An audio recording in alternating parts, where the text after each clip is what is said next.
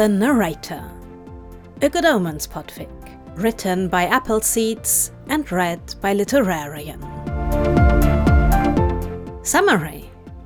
Crowley didn't even realize the audiobook he was listening to was going to include any scenes involving intimate encounters. He certainly didn't realize that the narrator, who had the most perfect voice ever, would do accompanying sound effects during those scenes. Crowley can't even get through listening to it without becoming incredibly flustered, so how will he cope when he actually meets Aziraphale Fell in person and discovers everything else about him is just as attractive as his voice? Please note that there's two versions of this podfic. One is just the regular pod like you would be used from me, and then there's this one, which has a lot of commentary, a lot of bloopers embedded in the pod itself, and basically a lot of reflection about just what narrating an audiobook is actually like. So if you're interested in that, listen to this. If you're not, switch to the other version. And enjoy either way. Hear you around. Appleseeds wrote this one for a tweet that said, "I didn't know that narrators actually moan in audiobooks during a spicy scene, what the fuck?" And I read that and thought, oh yeah, we do. Let me show you just how that works. Chapter 1.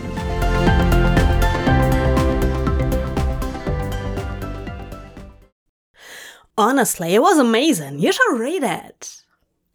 You know I don't read books, Crowley grumbled, wondering how Anathema could be so cheerful at this time in the morning. The caffeine hadn't even had a chance to kick in yet. Then get the audiobook. You know I don't recommend things lightly. It's really stuck with me. All the insights about breaking free from the narratives we've been fed since we were born, reclaiming our symbiotic relationship with the earth. You would be into that though. You're a witch, Crowley pointed out, taking another sip of his coffee. Yeah, but it was so much more than that.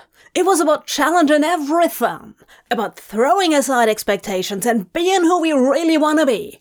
Look, I'll buy the audiobook for you, okay? You can listen to it in the car. Yeah, okay, I'll try it, Crowley relented. It can't have changed your perspective that much, though, if you've still shown up to work today in this hellhole. Change tax, Tom. Crowley grunted his agreement. Well, speaking of the hellhole, I'd better get back to the office. I've got to do a presentation this afternoon. Lucky me, eh? Hope it goes well. See you later. They parted ways just outside the staff kitchen, and Crowley sauntered lazily back to his office.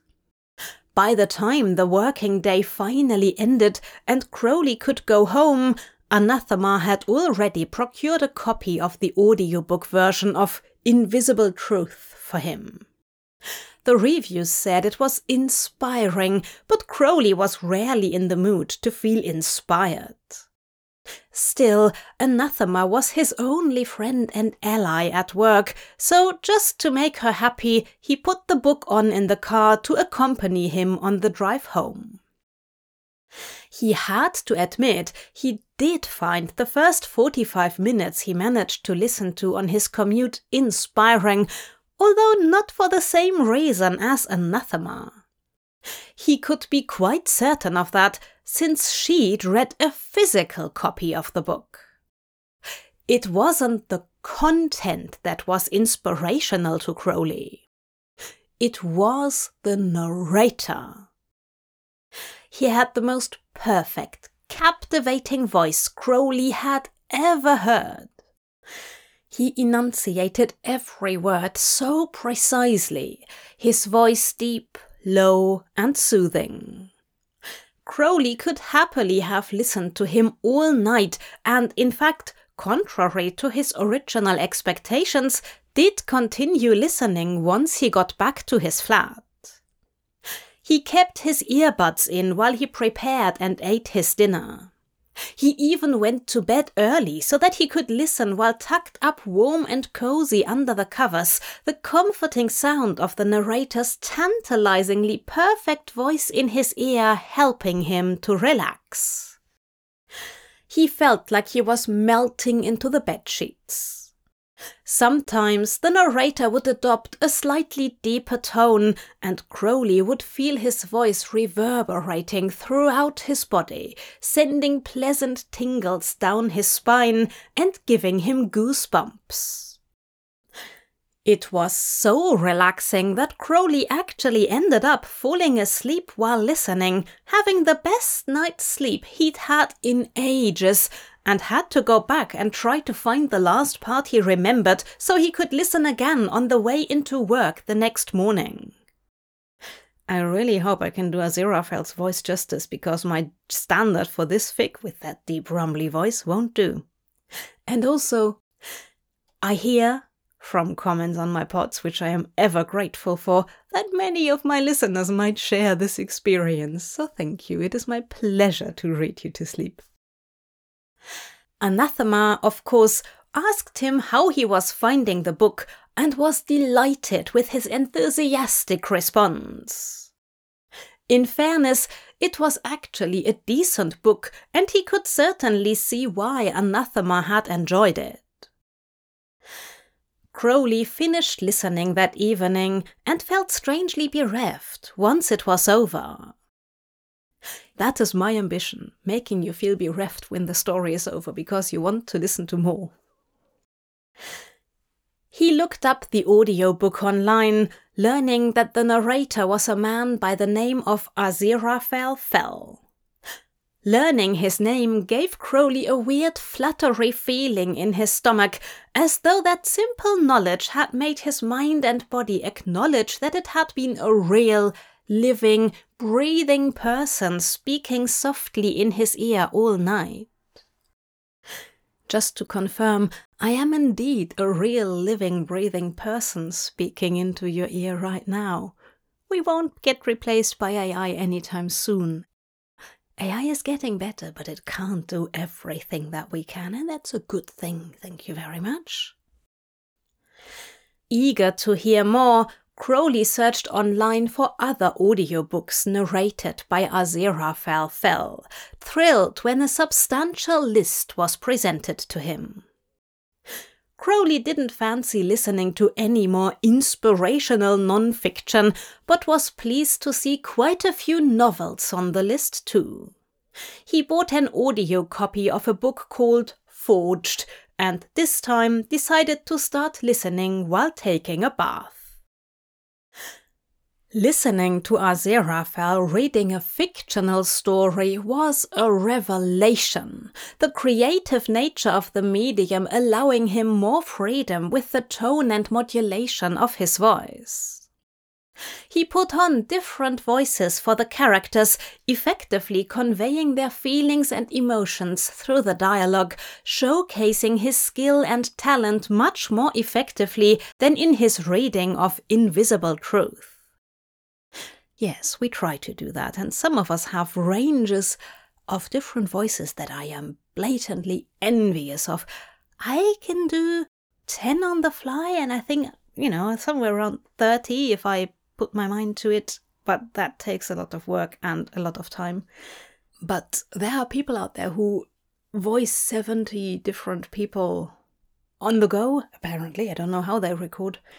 And they sound consistent, and that's a skill I really want to improve on myself. So, let's go. Crowley sank down into the pleasantly hot water, surrounded by copious bubbles, and closed his eyes, floating in a state of blissful tranquility. Crowley hadn't been lying when he said he didn't read books, but now he was thinking maybe he'd just never found the right ones, as Forged turned out to be pretty compelling. Or maybe he'd have found the phone book compelling if it still existed and Aziraphale Fell had been the one reading it. That's why I occasionally read other stuff for you. I won't ever go so far as reading the phone book, but I'm still contemplating the IKEA catalogue. Crowley got out of the bath, dried off, and got into his black silky pajamas before heading to bed early again. Despite getting into bed just after 9, he didn't actually fall asleep until gone midnight, entirely caught up in the story of the mildly misanthropic blacksmith struggling to find acceptance in a small village in 17th century England. The palpable romantic tension between the blacksmith and the village bookseller had Crowley gripped, and he had high hopes that by the end they would overcome adversity and find a way to run away together and live happily ever after, not that he would ever admit to such a thing. He listened again in the morning on the way to work and looked forward to finishing for the day even more than usual so that he could get back to the story. He climbed into the Bentley with a huge grin on his face, connected his phone to the car's sound system, and navigated his way out of the concrete monstrosity that was his workplace's multi-story car park. Aziraphale's voice materialized over the speakers, deep, slow, and full of emotion. Now, how do I actually voice Aziraphale here? Because deep for me isn't Aziraphale. Here he would learn the unholy truth that the road to hell was in fact paved with cobblestones, pieces worn by the relentless rush of rivers until they were unrecognizable, shaped to be smooth and perfect, giving no indication of the truth of what once was. Zachary was thus the secrets of his soul long since abandoned in favor of propriety and expectation, the pieces set together in sand, heavy and clawing like clay and unyielding under the force of the pounding rain. The water slicked his pale blonde curls to his face as his footsteps echoed around the deserted street. It was time to break free from the prison he had forged for himself and for his heart. His shoes struck the stones as he strode purposefully along the road that may indeed lead him to eternal damnation, but he had come to realize that, in truth, he had already died a long time ago by permitting himself to be molded and set in place, another stone amongst many, untarnished and ordinary. What cause did a ghost have to fear its demise? Indeed, Zachary knew surely that the road to hell was paved with cobblestones, for it was this very road leading him to the blacksmith's workshop. Leading to Anthony. Oh my God, is this actually happening? Is he actually going to tell him he loves him? Crowley wished he was listening to this somewhere else so he wouldn't need to concentrate on the road. The way Aziraphale spoke the words augmented the building tension, making Crowley's pulse quicken. The furnace flames flickered in Anthony's eyes like a demon drawing him into the circles of hell. Zachary was undeterred. He had taken too many steps to turn back now. I thought you always retired to bed before this hour. The gravelly sound of Anthony's voice made Zachary shiver. Yeah, I know the feeling. Crowley agreed, pulling away from a red light faster than he should. Not that that was anything unusual, but today he was particularly keen to get home. His confidence wavered. He had been steadfast in his conviction as he had approached the smithy, but now, confronted with his temptation in the flesh, He doubted himself. "No, tell him, you idiot," Crowley interjected. "Nor is it like you to venture out in such conditions, given the choice. Am I to assume that you are in urgent need of my services?" Anthony's low drawl was as responsible for raising Zachary's temperature as the heat thrown off by the furnace, his unwavering stare pinning him in place. "Come on, just tell him you're in love with him and you want to go off together." "Get off together?" "Indeed, I believe I might be," Zachary replied, his own voice weak, feeble and questioning. Anthony softened. "Then I shall fetch you a towel and you can tell me what you need," he said. Zachary knew he must speak now, before illegitimate mutterings of sin deep in his mind could corrupt his conviction. "You," Zachary admitted in little more than a whisper. "I need you." "Yes!" Crowley slapped his palm against the steering wheel victoriously. God, he'd never live it down if Anathema found out how much he'd got into this after his claims to hate reading. Aziraphale's voice was laden with emotion, somehow managing to capture the protagonist's inner conflict, hope intermingled with doubt, logic with passion, strength with vulnerability. Aziraphale was so incredibly skilled at what he did, Crowley couldn't help but be impressed. Zachary caught the way Anthony's confidence wavered for a moment, as though he had truly, perhaps for the first time in their acquaintance, caught him off guard. He was always so self-assured, although it had not taken Zachary long to see past that facade, to see the man who concealed himself beneath. "What is it exactly that you need from me?" Anthony asked, and was Zachary deluding himself to hear his own sense of hope reflected back at him through those words? He fixed Zachary with a questioning stare, quiet disbelief embedded in his eyes.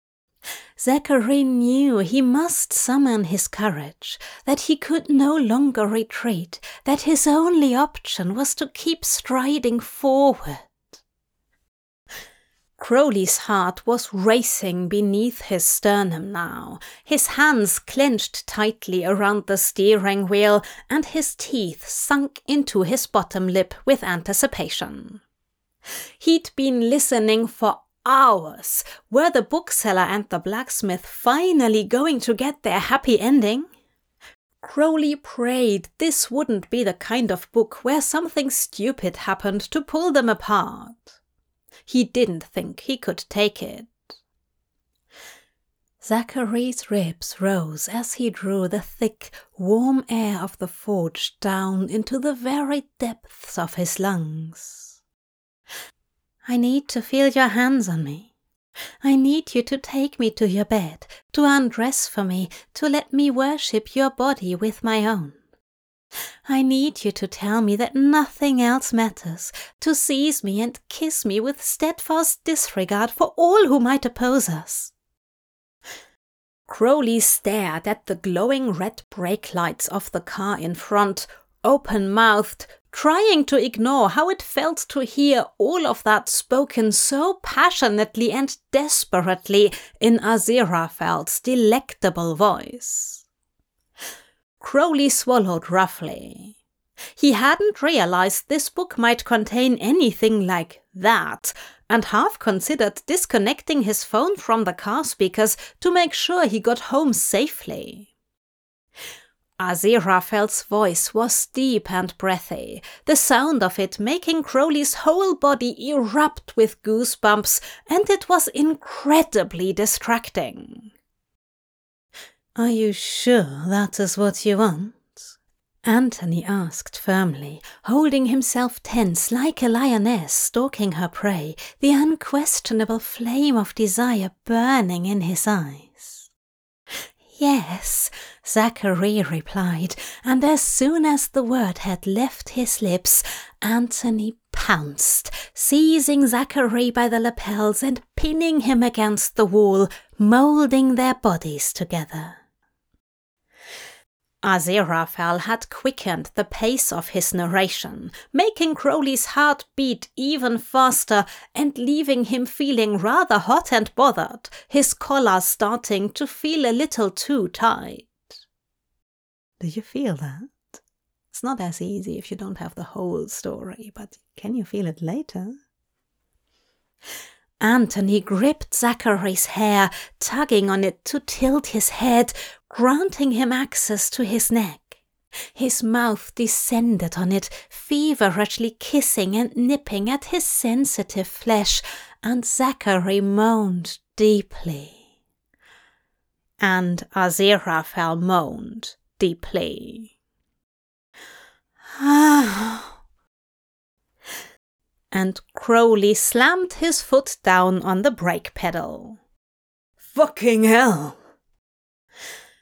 Crowley sat there, stunned, while Aziraphale continued to gasp and moan with pleasure, panting for breath between lines of passionately delivered narrative and dialogue. He was brought back to himself only by the insisting blaring of the horn from the car behind him, and he physically shook his head before forcing himself to focus and start driving again, pulling the car up to the side of the road as soon as it was safe to do so. Thank God the driver behind him had been paying attention. Crowley's entire body felt like it was on fire. He hurriedly turned the volume down, afraid that someone might hear these sounds coming from his car, not wanting to attract any attention. He sat in stunned silence and listened as Aziraphale whispered words of praise and adoration, as his breathing hitched and his sentences broke off, swallowed by choked moans and sharp breaths sucked in between clenched teeth. Yes, we do that too, you'll hear later.